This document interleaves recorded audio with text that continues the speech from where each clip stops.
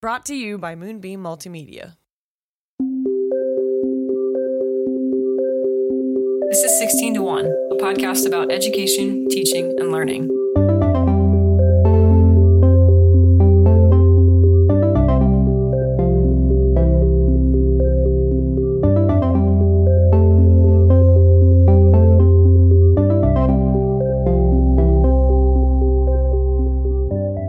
Welcome back. Hello. Happy New Year. Happy New Year. Welcome to 2024. So far, it's fine. Yeah, so far, so good. You're not back at work just yet while we're recording this, but you're about to go.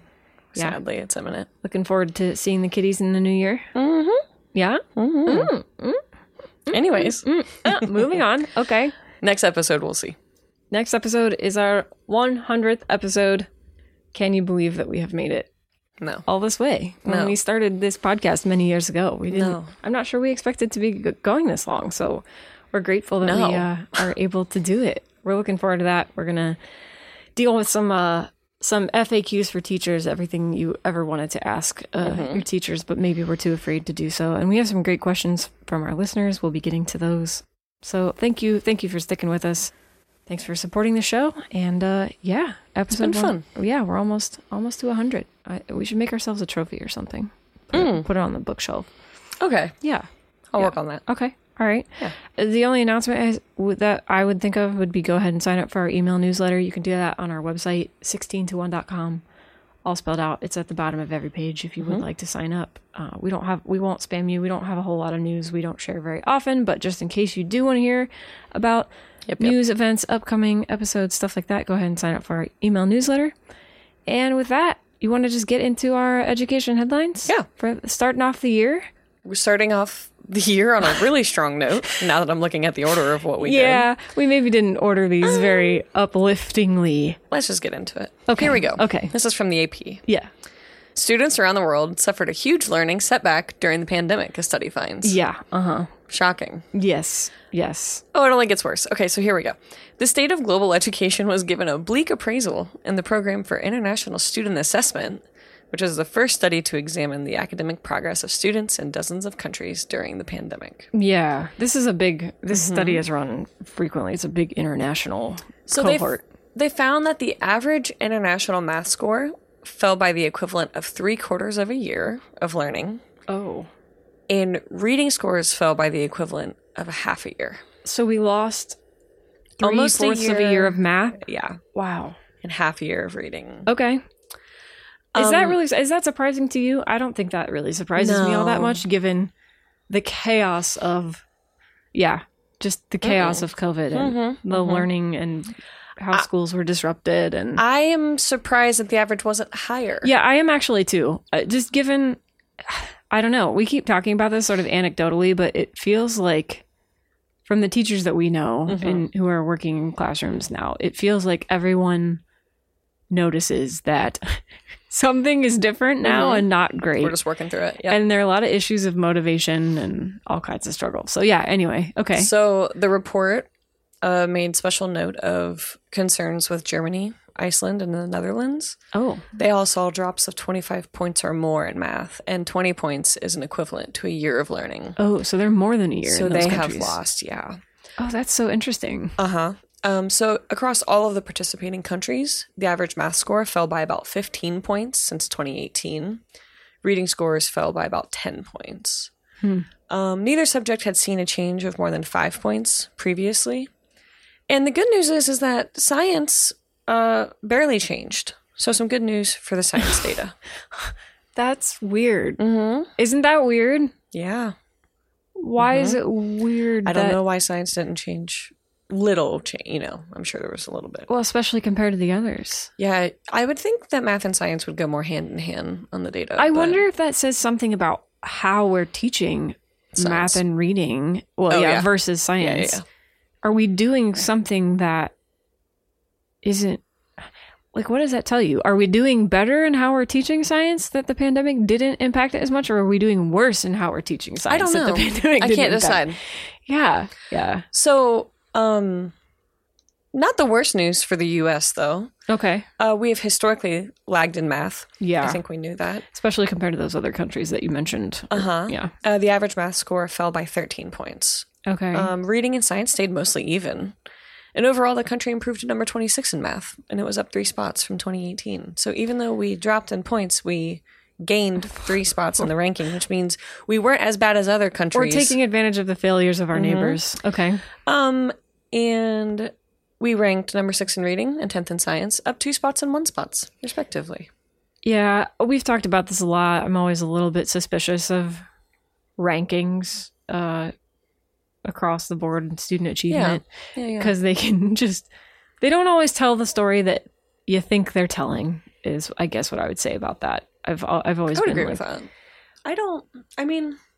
It's not a great report. Well, I've always been suspicious. These ones are a little bit harder to game, but like the U.S. News and World Report, college rankings, like I've always been very deeply suspicious of that. Yeah. And in the last couple of years, we've been able to see why there should be good suspicion of that. Because it was Columbia, right? That was gaming they got caught gaming the system basically to have better rankings in that report. Because I did, certainly every college-bound student that I know of, everyone is told to go look at that report to get a sense of what elite colleges are and how they rank and everything. And I've always thought that it's a little bit silly at a certain point to put a lot of eggs in the basket of those kinds of rankings. Yeah, but anyway, some people value it. These are a little bit easier to compare because we usually have a typical measure of like a standardized test against which students are assessed. So anyway, interesting stuff. As we will continue to see, I'm sure the pandemic had a huge impact on our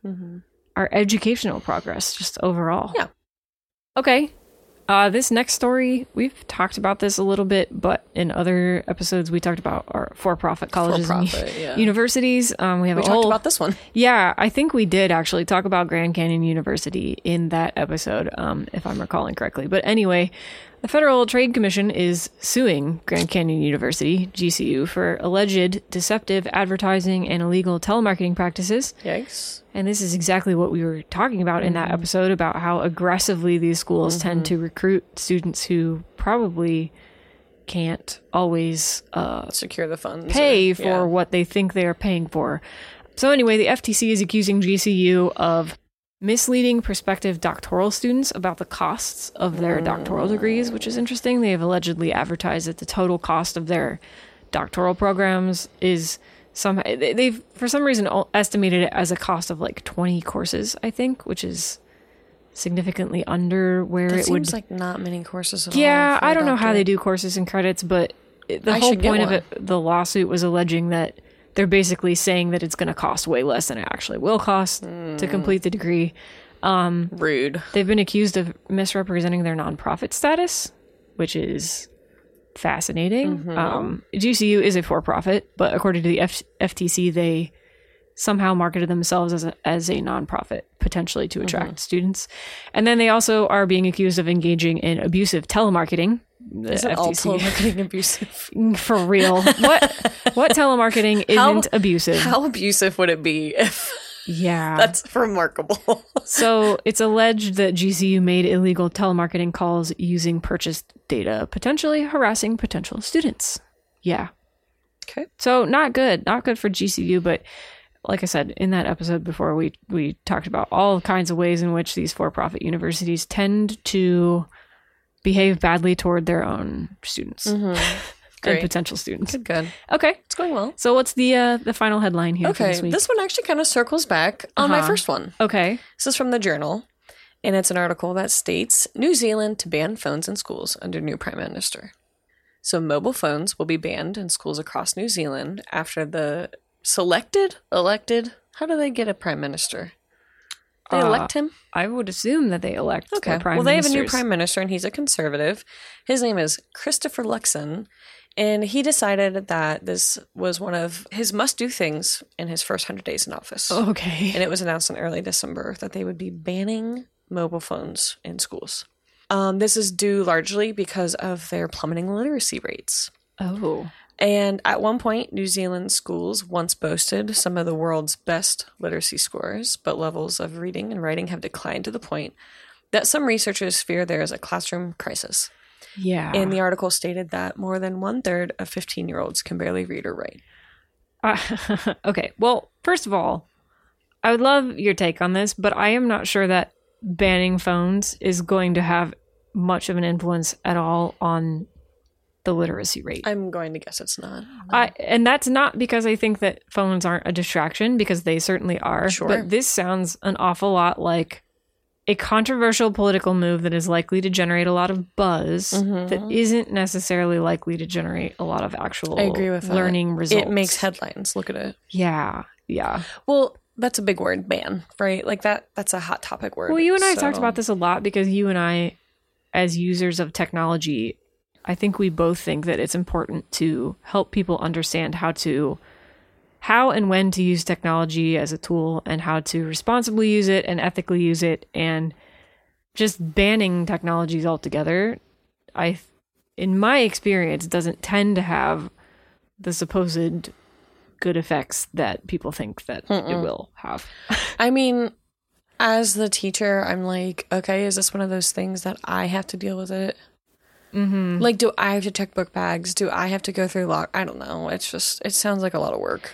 My thing is that if you've got an issue with literacy rates, I would suggest that you start by looking at how you're teaching literacy, which is what we're doing in this country now, because of all kinds of, we've been talking about it over the last year or so, but all of this reporting on phonics instruction and the science of reading and all of the stuff that's going on in that conversation here. I am sure that New Zealand is not immune to this science of reading debate. So in my mind, I would just start there with like how literacy is actually taught. It seems like the cell phone thing is kind of a Band-Aid on a problem, but I agree. That's just my take. But he made the news. I will be, yes, you made the news, and I will be interested to see what follow-on effects, especially for like socializing and stuff, a cell phone ban would have. Because I don't think we've been, at least around here, I haven't seen a lot of examples of schools that have fully committed to absolutely banning cell phones. And I'm curious to know, because my other thing is like, okay, if you ban them during the school day, but the kid is still addicted to them when they're at home, have you really actually done all that much to mitigate the bad effects of cell phones? But I do think there's something to be said for fostering a sense of community by discouraging the use of screens. Like there's probably some positive effect to come out of that. I'm sure that could be. But I'm not sure it's going to deal with the literacy crisis. That seems like a bigger issue with how we teach literacy. I mean, this is going to annoy every single secretary in every single school forever and ever and ever. Because all they're going to be doing is having kids coming in. Can I call my mom? I need lunch money. I need a ride home. I don't, whatever. That's what I mean. In the year 2024, we're kind of past this. Are we maybe past the point of, it just seems a little weird and a little backward as a way to address a literacy issue. But that's just me speaking as a technologist and someone who's interested in learning in classrooms. I'm not sure that this is, we'll keep an eye out. I'm not sure it's the answer, but I'd love to see if it makes any difference at all. Yeah, I hope so.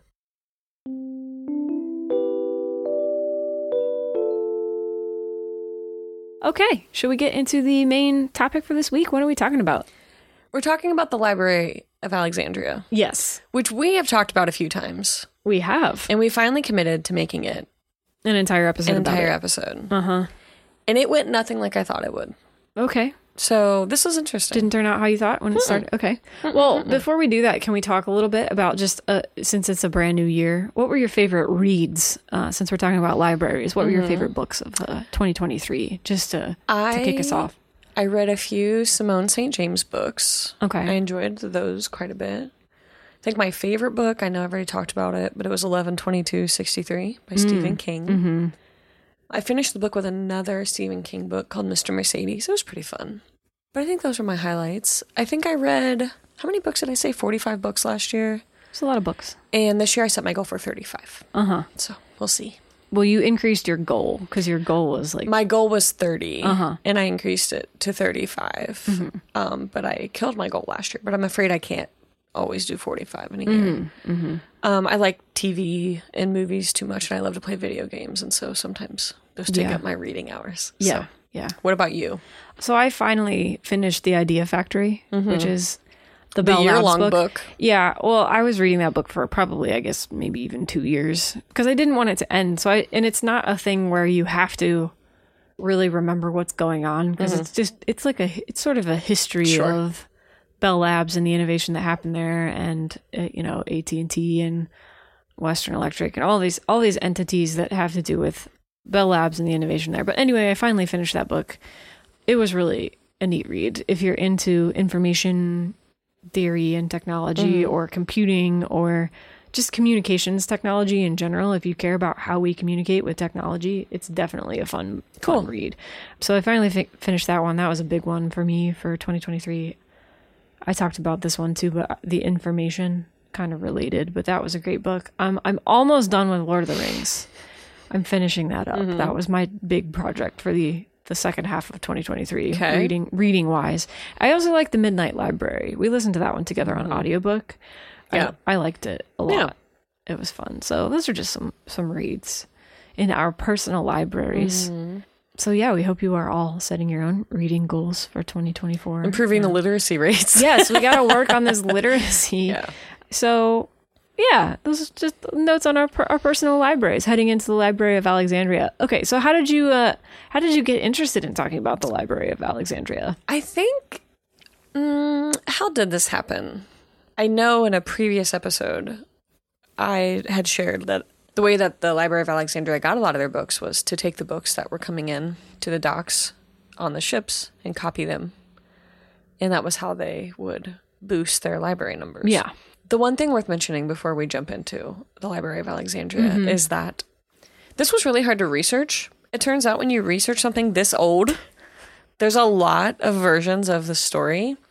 So we cannot say that this is 100% accurate. Yeah. Just because of how much of this has been lost and how many versions of it exist. There was I was looking for something for the trivia question, and I didn't end up using this. But somewhere I heard somebody claim that, so we're going to be talking about Alexander the Great a lot because he had a lot to do with the history of how we got the Library of Alexandria. But somewhere somebody claimed that Alexander the Great had heterochromia, like eyes of two different colors. Really? And I went and tried to find any source that said that, and I could not find one anywhere. So it's just like, how did this come into being? This rumor. Somebody just posted it on the internet somewhere, and everybody just believed that it was true. I read I think it was Plutarch. Somebody claimed that maybe Plutarch had said something about him having two different color eyes, but the closest thing I could find was that maybe one eye was a little bit darker than the other, or maybe his pupil had been dilated from a war injury, so people thought his eyes were two different colors. But even that, I couldn't substantiate. Even with, I mean, Plutarch is kind of the go-to guy for this area. I trust that. Well, I mean, you have to think of it though. It's like one guy has written much of the history of this time in the world that we know of now. Yeah. So you got to take everything with a little bit of a. And as we get into like the actual building itself, everything I was reading was like, well, somebody wrote about this building that they saw, so we're guessing it's it. Yeah. And so, because nobody was like, oh, the Library of Alexandria, a description. It was like they were describing the port as they came in on a ship. And so people are reading these diaries and being like, well, that was probably the library. And so we did our best, is what I'll say. Yeah. I guess I would just say some of this stuff is a little murky just due to things being lost to history, for sure. But we did our best. Okay, so the Library of Alexandria was not the first library of antiquity. Which was also the first thing that I was like, oh. A lot of people think that it is. There was another notable, more famous library at the time, and I think it's the oldest known library from what I could discern from the scholarship. But this library was assembled by Ashurbanipal, who was the king of the Assyrians. How many times did you practice that name? I'm not even sure I'm saying it correctly, but that was so good. Okay, thank you. Phonetically speaking, that's it. Ashurbanipal. I don't know. Nice job. The king of the Assyrians, sometime between 668 and 631 BCE. So this is old. It's been a minute. Yes, and this library was located in the royal palace at Nineveh, which is in present-day northern Iraq.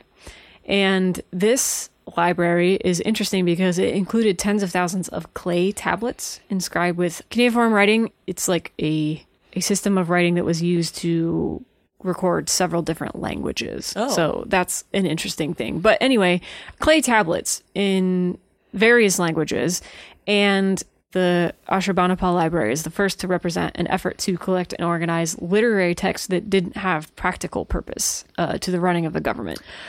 So they were writing for fun? Yeah, that's you. When you think about it, I love that. The first record keeping, especially official, like state governed record keeping, it was all about like who owes me money and process, where my territories and my slaves are and all of these things. Mm-hmm. Yeah, the process of the government. So this was like the first known library that was collecting texts that didn't have those practical purposes. And this was the library that held the epics of creation and Gilgamesh, which we also just mentioned a few episodes ago. Yeah. So very much like the Library of Alexandria, Nineveh was also destroyed by fire. Yes, except, hold on here. So Nineveh was consumed by fire around 612 BC when the Babylonians led an alliance to lay siege to the city. But because they were written on clay, most of the tablets were baked even harder than they originally were, which makes them among the best preserved documents from thousands of years of Mesopotamian history.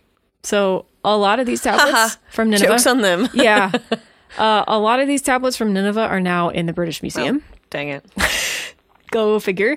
They were excavated in the 1840s and 50s. No way. I was reading about this. The assistant to the guy who originally discovered the Nineveh Library did like a follow-up expedition where he found another, it was sort of like catty corner to the original location. He found another room of the Royal Library or something. But when he shipped them all back, he didn't label where they came from. So like everything is now interspersed. So there are these thousands of clay tablets and nobody will probably ever know where they actually came from in Nineveh because of this guy in like the 1850s. This idiot. Yeah. So anyway. Have you been to the British Museum? Yes. Okay. I mean, they just make me mad. The more that I read about them, the angrier I get. Yeah. About what I they actually want us to, and it's on our long-term plans, is to have a whole conversation about museum collection management. Because, yeah. So did you see these? I don't remember. I was really, really young. Okay. If I went back and looked through pictures, I'm sure I could find some things that we saw, but I was too little to really know or care what I was looking at. You weren't looking for the Library of Gilgamesh or the Epic of Gilgamesh? Looking for the Epic of Gilgamesh, I understand. No. Okay. So that was this other library, Ashurbanipal Library. That's just to note that like everyone thinks that the Library of Alexandria is like the ancient library, and it wasn't the only one. It was just probably maybe one of the most famous ones, the biggest one, and also one that was attempting to collect texts from all over the world rather than just local and regional texts. The story of the Library of Alexandria starts with the successors of Alexander the Great. So Alexander the Great was the king of Macedon, a very successful military commander. I don't think he actually lost a single military engagement. I don't think he did, but that might also be one of those things that got boiled down for us when we were younger. Yeah, I think that had he lived longer, he kind of died an untimely death. He was like, I think 32 or 33 when he died. He was pretty young when he died. Was he really? Yeah. I think that had he maybe lived longer, that sparkling record might not have been quite so sparkling. But Alexander the Great, king of Macedon, he's a highly successful military commander, and he was a protege of Aristotle. He studied under Aristotle in his early years. Aristotle was basically his tutor, personal tutor. I have done so little with my life. I am older than Alexander the Great. You haven't conquered kingdoms? And I did not study with Aristotle. Across Europe and Asia and Africa yet? Okay. Well, get on that. I have a lot to work on. 2024 is I'm already behind. So, after the death of Alexander, which might have been from natural causes, but also might have been a poisoning or assassination of some sort, we don't really know. Okay. Eventually, the Macedonian kingdom descends into a couple of decades of power struggles because he doesn't name a successor, Alexander the Great. He goes on these huge military campaigns, captures up all this territory, and doesn't have a successor worked out. Yikes. So there's this war between his possible successors, and at the end of this, we sort of settle, the whole Hellenic world gets settled into three-ish power blocks, ruled by former generals and compatriots of Alexander. And the first is the Ptolemaic kingdom in Egypt, and that's the one that we're going to focus on a lot here. That was initially led by Ptolemy the First. Then we have the West Asian Seleucid Empire, and then the third one is the Antigonid dynasty, which ruled much of Hellenistic Greece until it came under the control of the Roman Republic later. We're focusing on the Ptolemaic kingdom in Egypt now. This was originally led by Ptolemy I Soter, a Macedonian general and one of Alexander's most closely trusted friends and confidants. Alexandria, the city, was founded in 331 BC by Alexander. It became the capital of the Ptolemaic kingdom and a nexus of Greek culture. And we'll see that the Ptolemaic rulers, they tended to kind of blend Greek and Egyptian custom. Part of that was because they wanted to be seen as legitimate by the Egyptian people. So they would do things like marry their siblings because that was the Egyptian way. It gets messy, but anyway, Ptolemy the First, soon after he is sort of established as king of this region, he enlists the efforts of an advisor by the name of Demetrius of Phaleron. He is a former Athenian politician. He's a member of the Peripatetic school. He fled to Alexandria after a fall from power in Athens. And around 295 BCE, Demetrius is charged with the task of founding the library and museon, which is basically a place dedicated to the study of muses, the Library of Alexandria. And the library was constructed during the reign of Ptolemy I and his son and successor, Ptolemy II. Library of Alexandria is one of the earliest attempts at a universal library. That's what I was mentioning before. There were many libraries known to collect local and regional texts at this time, but perhaps none before Alexandria were known to have aggressively sought texts from all over the world, and texts in different languages, and texts from different intellectual traditions. Yeah, so all of this work kind of established Alexandria as the capital of learning and knowledge, and that was largely due to the library. And it was a place where really great scholars went to study and work. Yeah. It was definitely the place to be if you This were was a scholar. definitely a time when there were places in cities that were built specifically to just have intellectual activity in. Like, can you imagine modern city design? I mean, we kind of Go here to be smart. Yeah, like we constrain all this to kind of university campuses now or schools or whatever, but can you imagine designing a city around this is where people are going to go to think together? That's what we've got here at the Library of Alexandria. So, and even though it was certainly there to be a place of thinking, one of the goals of the library was certainly to display their wealth and just to flex on people when they visited Alexandria. Library of Alexandria, flexing on the ancient world. It really was. Okay, yeah. So this library very quickly acquired a ton of papyrus scrolls. Yeah. Papyrus is way more flammable than clay. I'm just going to throw that out there. And they acquired these largely because of the Ptolemaic king's aggressive and well-funded methods of procuring those texts. Anytime that I was trying to find exactly how many scrolls might have been housed there, it went from anywhere from 40,000 to maybe 400,000. There's really no way of knowing. Okay. At its height. Wow. Okay. Yeah. Very inaccurate. Yeah, it would be data. hard to know because of the whole burning bit, but yeah. But one thing about the Library of Alexandria is that it was very well placed because Egypt had an ideal habitat for the papyrus plant. So they had lots of materials for the books.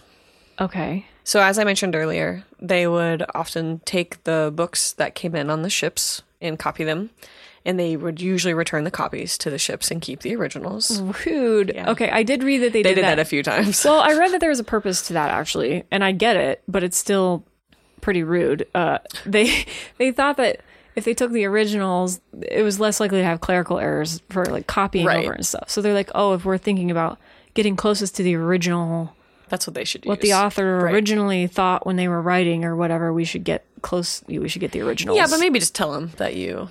Yeah, or just like you take somebody's. Can you imagine that today? Like like you gave somebody your first edition book and they give you back. Yeah, they're like, here's this thing I printed off my home printer. Right. That's basically what they like doing. Stapled a title page on it. Yeah, I thought that was pretty tricky. I did read one story about they had borrowed a collection from, I think, another government. It was. Maybe it was even Athens. I think it was. You can obviously, there's like all kinds of friction between these kingdoms, but like Athens is a big place of intellectual development at this time too. But I'm pretty sure it was somewhere in Athens they had borrowed this it was original text, collection one of the philosophers. It might have been Homeric texts, maybe, which were a big deal. Everybody wanted Homeric texts, the Iliad, Odyssey, and things like that. Homer. Those poems, poems were very important to the ancient world. But anyway, they borrowed this collection and they gave up some collateral, like a huge sum of money, because Athens was like, you're going to take our originals and not give them back, so we need collateral. So they gave them the collateral, and then they did not give the originals back. They gave back copies, and they just told them to keep the gold, the fee, or whatever. They didn't care. Yeah. They cared more about the original texts, the books, than they did about getting the collateral back. So anyway, I just thought that was pretty interesting because it was indicative of their priorities at the time. They were very interested in the original texts. So anyway, okay. So another way that they got the books to the library was that they would just send out royal agents who had a ton of money on them, and they would purchase and collect as many books as they could. And they really didn't care what the subject or who had written it. That would be such a cool job. Yeah, can you imagine? I'm the royal book buyer for Ptolemy the First. Yeah. Like, how cool would that be? Okay. Like Chelsea said, they did prefer older copies of text over newer ones because they assumed that the older one had the preferred, written word. But their program involved, I love this, trips to the book fairs of Rhodes and Athens. Book fairs. Imagine a book fair in Rhodes. Scholastic could never. Scholastic Book Fair Rhodes edition. And they were particularly focused on acquiring manuscripts from Homer. And his poems, Homeric poems, are considered the foundation of Greek education. And they're basically revered above all other. So he's the top of the list. Well, I know that those poems were originally passed down via oral tradition. And they also wanted to focus on tracking down the original works of Aristotle, but many of those had been lost due to bad storage conditions. Basically, after he died. Yeah, it was a mess. Person to person, and they just weren't well kept. It went to I think Aristotle bequeathed them to somebody at the Lyceum, like one of his students or something, and then they just got kind of lost and broken up. And I remember this. They're only a fraction of what they think is like the original corpus of Aristotle's works. We only have like a fraction of them, the existing Aristotelian texts, which is pretty interesting because those are some of the biggest ones. And if you're a philosophy student of Western philosophy, it's like fascinating to think we only have a small slice of what he actually produced. So anyway, yeah. So again, they focused on Homer, they focused on Aristotle, but they really wanted any book about anything by anybody. So about the library physically, the exact layout is pretty unknown, but the way that it's described, I think the easiest way for us to understand it is to kind of view it as more of a college campus. It seemed to be less literally one building, and it seemed to be a collection of places. Like there was a room for meals. They had meeting rooms, they had reading rooms, they had lecture halls, they had gardens. Wow. And the library itself wasn't affiliated at all, so there was a lot of educational freedom for those that studied there. And so there were all kinds of texts on So you didn't have to be like things. enrolled? Nope. We talk a lot about missing third places, especially in American culture, in modernity. We talk about the giant hole in the fabric of our society represented by places where you don't have to pay to occupy them, where people can come together and just be social and think together and talk together. That's what they have going on here. This Library of Alexandria sounds exactly like that, kind of a prominent place in the city where people can come together without commercial purpose to exchange ideas. Yeah. Neat. So that's as much as we can really say for certain about the actual physical place itself. So there is some options of what happened to it and a little bit about its legacy. I had always been learned, I don't know where this came from, that it had burnt down. And it seems that there is some truth to that. The famous burning was an accident, thanks to Julius Caesar. Oh, no. It seems that Caesar did intentionally set fire to the wharfs and the docks, but that it had spread. The only thing I read about its location was it was close to the docks. Yes. So it seems that he didn't mean to actually burn the library down. Okay. It seemed like a tactical kind of a decision that was made that then unfortunately spread too far. Okay. So parts of it, all of it, who knows, did burn. When was this? When was the burning? 48 BC. BCE? Yeah. Yes. Okay. There is a chance that fire actually burnt down a warehouse that stored books for the library and not the library itself. And following that war, there is proof that parts of the library remained because there were written accounts of people visiting the research institution 20 years after that war. Oh, okay. So this is where the history of it becomes very shaky. Yeah. Because we don't know, did they rebuild? Was it all of it? Was it part of it? Was it a storage warehouse? Yeah, I do remember being taught that it was like the whole thing burned to the ground. Yeah, right. And because the whole tragedy of the story, right, is that it's lost. Yeah. We lost so many important texts there. Right. Okay, but we might not have lost quite as many as we thought we did, or maybe we did. We're not really sure. I think if I had to summarize it, I would say there was a fire. Probably the things were lost. Yeah, the people who were keeping the records were probably at this library, so they were out of a job, maybe. And didn't have time to write down what was lost. Yeah. So interesting. Okay. So the one piece of history that seemed accurate was that he didn't intentionally set fire to the library. It just happened as part of the battle of the war. So, like I said, what was really lost is hard to say. We know that some of it existed 20 years later because people were still writing about being there and learning there. But we just don't know what was exactly burned down that day. So, the downfall of the library. After Alexandria came under Roman rule, the city's status and the library diminished. So the museum still existed, but membership was granted not on the basis of scholarly achievement, but rather on the basis of distinction in government, the military, or even if you were a good athlete, you could now get in. Oh, so it's like a merit-based Yeah, so what had once been a place for people just to go and learn now became exclusive. And at the same time, other libraries started popping up around the Mediterranean, and they became more scholarly. And so that kind of didn't help the Library of Alexandria because it had lost who knows what in a fire. And then on top of that, when the Romans came to rule, they changed the way that it functioned. And so it was no longer viewed as, kind of the place to be for the scholars. Interesting. So that's kind of the end of the original Library of Alexandria as we know it. It kind of just fell off. People went other places to learn. And so, Rome being Rome kind of has a tendency to... Yeah, they're like that. Shake things up. Okay. Yeah. All right. So today, if you were to go to Alexandria, you would see a library called the Bibliotheca Alexandrina. So the idea of reviving the old library dates back to 1974. I want to say it has to go way back past that, but this is when the article talked about. Okay. I'm going to guess they thought about it for longer than this. Sure. But anyways, in 1974... some modern person had the idea, though. Yeah, so in 1974, the president of Egypt and UNESCO worked together, and they established a committee to set up and work with Alexandria University, and they selected a plot of land for this new library. It took a lot of time for this to come to be, because construction work didn't begin until 1995. Wow. It had been something around $220 million that, in US dollars, as we would understand it, had been spent to build it. And it was not inaugurated until October of 2002. In 2009, the library received a donation of 500,000 books from the Library of France. And so that gift of 500,000 books actually makes the Library of Alexandrina the 6th largest Francophone library in the world. Wow. Okay. You're welcome. Who knew? The current library has room for 8 million books, and they prominently feature Arabic, French, and English written texts. Huh. Wow. Yeah. I do love this period of history. I do too.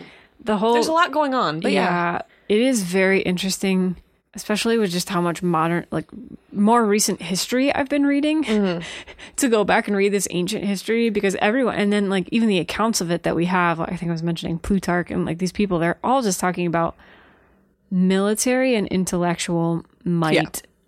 And it's just all about domination. It's truly about dominating and organizing. Yeah. It's a very different mindset to get in, but it is fascinating to consider people on the forefront of thinking that it's worthwhile to write things down for the sake of history. Yeah. We so take that for granted now. We do. And it's just this was revolutionary. People did not have stores of history, of literature, of information. They just didn't, these places did not always exist. I think the takeaway is it was the height of education and learning for a period of time. There was definitely a fire, and it kind of fell off. I think that's about as, I think it's inaccurate to say the whole thing burned down that day. Yeah. I think it's worth mentioning that parts of it did for certain, but the ultimate, Because Caesar was having a temper tantrum. Yeah. I'm going to guess Cleopatra was involved in that somewhere. Probably. But the other thing I learned about this, her grave has been lost. Cleopatra's? Yeah. I do know, I was going to say too, they kidnapped Alexander's body. The Ptolemy that founded the Library of Alexandria. The second? Yeah. Or the first? The first. Okay, the dad.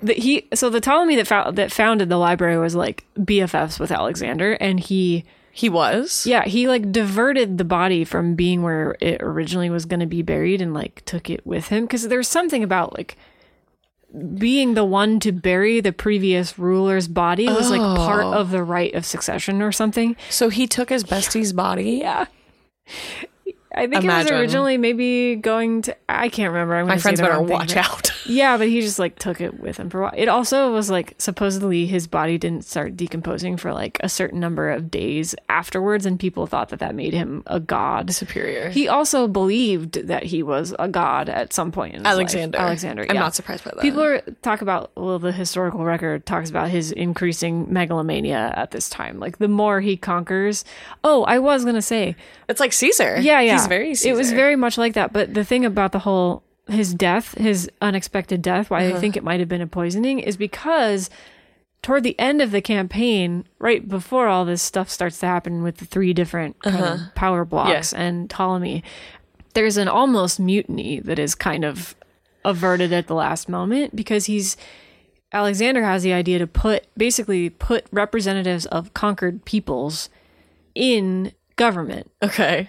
Which, when you're thinking about trying to build stability and spreading yourself out over all these different regions, is probably a good idea to like get local buy-in. But there are a lot of people, as you can imagine, states' who rights, didn't like that. Yeah, well, there were a lot of people who didn't like that idea very much and revolted. So, like, he had made enemies within his own ranks at the point of his own untimely death. Oh, wow. And the story goes that he was like drinking very, very heavily one night and then like fell ill and sort of never recovered and then just died. A little iffy. So anyway, there's a lot of fun history to revisit That's here. Interesting. Yeah. But yeah, anyway, Ptolemy just sort of swiped his body.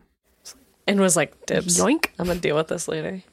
So yeah, the other thing I learned was that Cleopatra and Antony's graves are lost.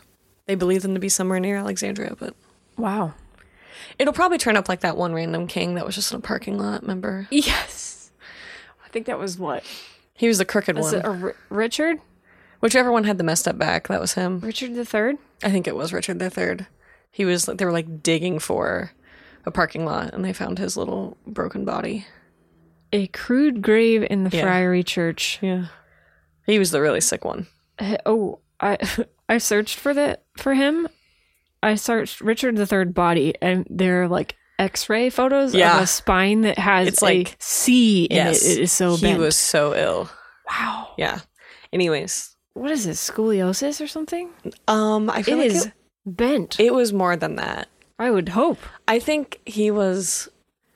Oof. Is he the one with the chin? It is scoliosis. Battle wounds and signs of scoliosis or curvature of the spine. And yes, he was the parking lot one. Was he the one with the chin though too? I don't know. What was wrong with his chin? No, there's that family that had the really pronounced chin.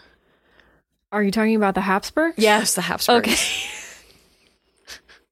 Different guy, different chin. Different dynasty. It's hard to keep them all straight when they all sleep together and just keep having kids. This is why when I teach things like Oedipus, I'm like, okay, we're going to talk about the family shrub. The family shrub.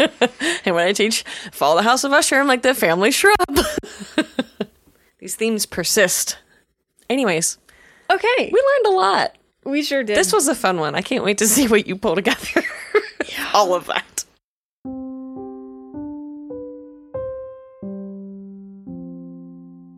Okay, are we ready for the fill in the blank? Yes. Okay. Should I do last episode's question? Oh, yeah. We talked about the Muppets. We did. We talked about Sesame Street and the Muppets. And here was the question from last episode. The original prototype for Kermit, the famous Jim Henson Muppet, introduced in 1955, had eyes made of what? And it was halves of ping pong balls. It makes sense when you look at it. It does make sense. Yeah, they look I would have like thought that. his eyes were a little bigger, but I suppose not. Yeah. Tall Kermit the Ping Frog pong is. balls. No, you're right. That Okay, makes sense. what's this episode's question? Okay. We're going to talk about Ptolemy II again. The son of the guy we were talking about. Okay. Yeah.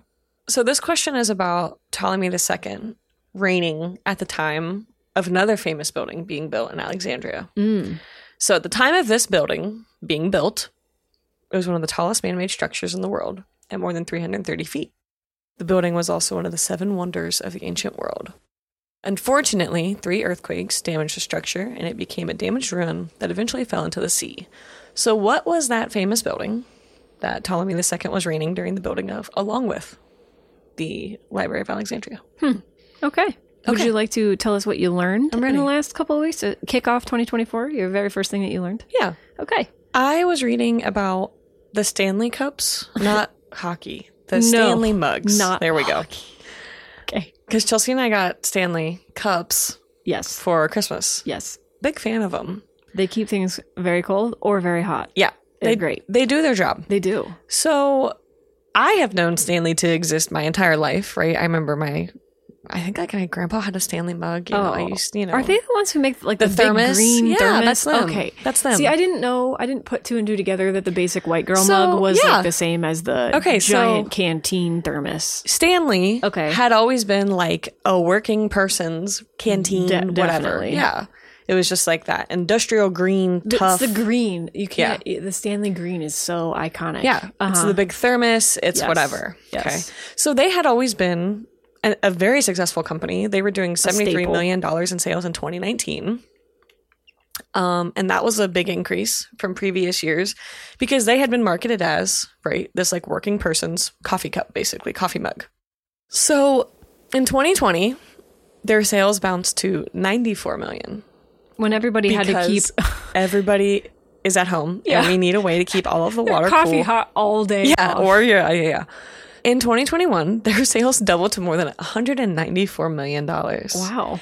And so basically, what I learned was just that their willingness to shift the market to be like, we could be a working person's coffee canteen or thermos to also being what every, I'm going to guess, white woman in suburbia is also carrying their stuff in. The suburban white woman market has been we tapped. are very guilty of. Yeah. But basically their willingness to evolve into what they have become. And it was already the big thermos that we're all carrying is one that they already had a version of. All they did was start changing the colors and leaning into it a bit more. Mm-hmm.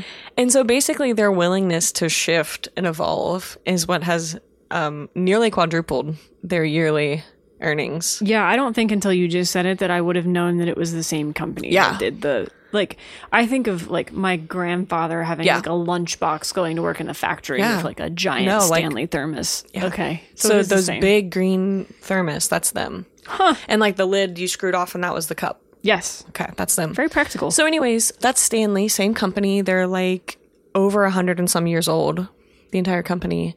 But anyways, they basically said, okay, white ladies, buy them up, and just kept churning out different colors. Okay, and they create like lists now, like you have to join. It's almost like a sneakers drop on the Nike app to get some of these colors. Jeez. Yeah. So the article I was reading was talking about how you don't always have to create something new. It's a matter of finding the right outlet for it, which I thought was interesting. So anyways, they already had a great product, so. It's built to last. Yeah. So what'd you learn? Okay. I learned, we've been watching, catching up on The Gilded Age, which is an HBO show that we like about New York around the whatever, 18-whenevers, late 1800s. It's after the Civil War. Late 1800s New York, and one of the storylines in this recent season was tangentially kind of following the building of the Brooklyn Bridge, which is happening concurrently. And what I learned was that there's a woman, an engineer named Emily Warren Roebling, who took over the construction of the Brooklyn Bridge and saw it through to completion after her husband, who had been the chief engineer on the project, fell ill with decompression sickness. Yeah. That's an illness to be aware of. If you can imagine, diving is a part of working on the Brooklyn Bridge. I don't know if I think the diving that gave him the bends happened during the Brooklyn Bridge project, but I might be wrong about that. He might have just been diving that would somewhere make else, sense that you're diving to. Yeah. So the chief engineer during this time gets decompression sickness. His father is actually the one who had been the architect of the project, the Brooklyn Bridge project, but he got tetanus after an accident at the bridge site and died. What kind of... Okay. So the father dies of tetanus, passes on to the son who gets decompression sickness, and then his wife takes over. Her name, Emily Warren Roebling. She is kind of like the champion of this project, especially in its later years. There's all this politicking that needs to go on to see it through, and people keep trying to take the project away from them because they're like, he's not really working on it, and we don't like the idea of a woman doing all of this work. But she was a real astute political navigator as well as an accomplished engineer and architect. And this is from the Wikipedia page about this, but I wanted to read the quote because it was fun. It said, "The Brooklyn Bridge was completed in 1883 in advance of the official opening. Carrying a rooster as a sign of victory, Emily Roebling was the first to cross the bridge by carriage. At the opening ceremony, Roebling was honored in a speech by Abram Stevens Hewitt, who said that the bridge was, quote, an everlasting monument to the sacrificing devotion of a woman and of her capacity for that higher education from which she has been too long disbarred," end quote. That is so cool. Very a rooster. Cool. Yeah. So her husband died before the bridge or just wasn't well enough to do the bridge? Her husband was bedridden the entire time she was working on the bridge. So she was kind of consulting with him, and that's how she was kind of allowed by all these political officials to keep working on this. She was like, I'm in close consultation with my bedridden husband, but there are a lot of people who think that she was just it was really kind of her. That's so cool. I mean, she really was sort of running the show, but she fought for on her husband's behalf because city officials wanted to basically demote him and make him not the chief engineer of the project anymore. And she kept insisting, no, it has to be him. It has to be him. And he stayed on it till its completion. So a woman is responsible. That is so cool. For the completion of the Brooklyn Bridge. It's a beautiful bridge. It is. It's a really cool bridge. It's a neat piece of architecture. Way to go, Emily. That's what I learned. I rode over that bridge once on a bicycle. That's very cool. It's a lot of work. I would bet. You don't realize it till you're pedaling. No. What kind of work that bridge That's is. a lot of pedaling. It was a lot of pedaling. Beautiful bridge, though. Good for her. Well, that's fun. Yeah. The bends. Next time I will not be diving. Yeah. I also want to know about the accident that caused tetanus. I did. There was so much to this story. There were so many layers. And then you said rooster, and I was like, okay, that's enough. There are roosters. There's tetanus. This is the worst mad gab of all time. Decompression sickness. Yeah. You got all of it. Okay. How many more bingo board squares can we cross off? Yes. Okay. Way to go, Emily. I think that's about it. Do you have any final thoughts to wrap up our first episode of 2024? Nope. Okay. Do you? I don't. I just hope you all have a great new year. I'm looking forward to it. I am cautiously optimistic. Yeah. Is how I'm going to approach it. Great. Alrighty. We will see you in 2 weeks for the 100th. Yep. A hundy. See you soon. Bye-bye. Bye.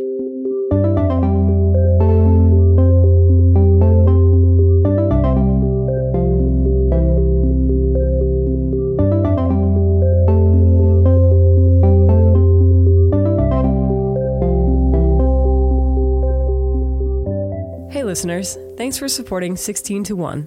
We're your co-hosts. I'm Chelsea Adams. And I'm Katie Day.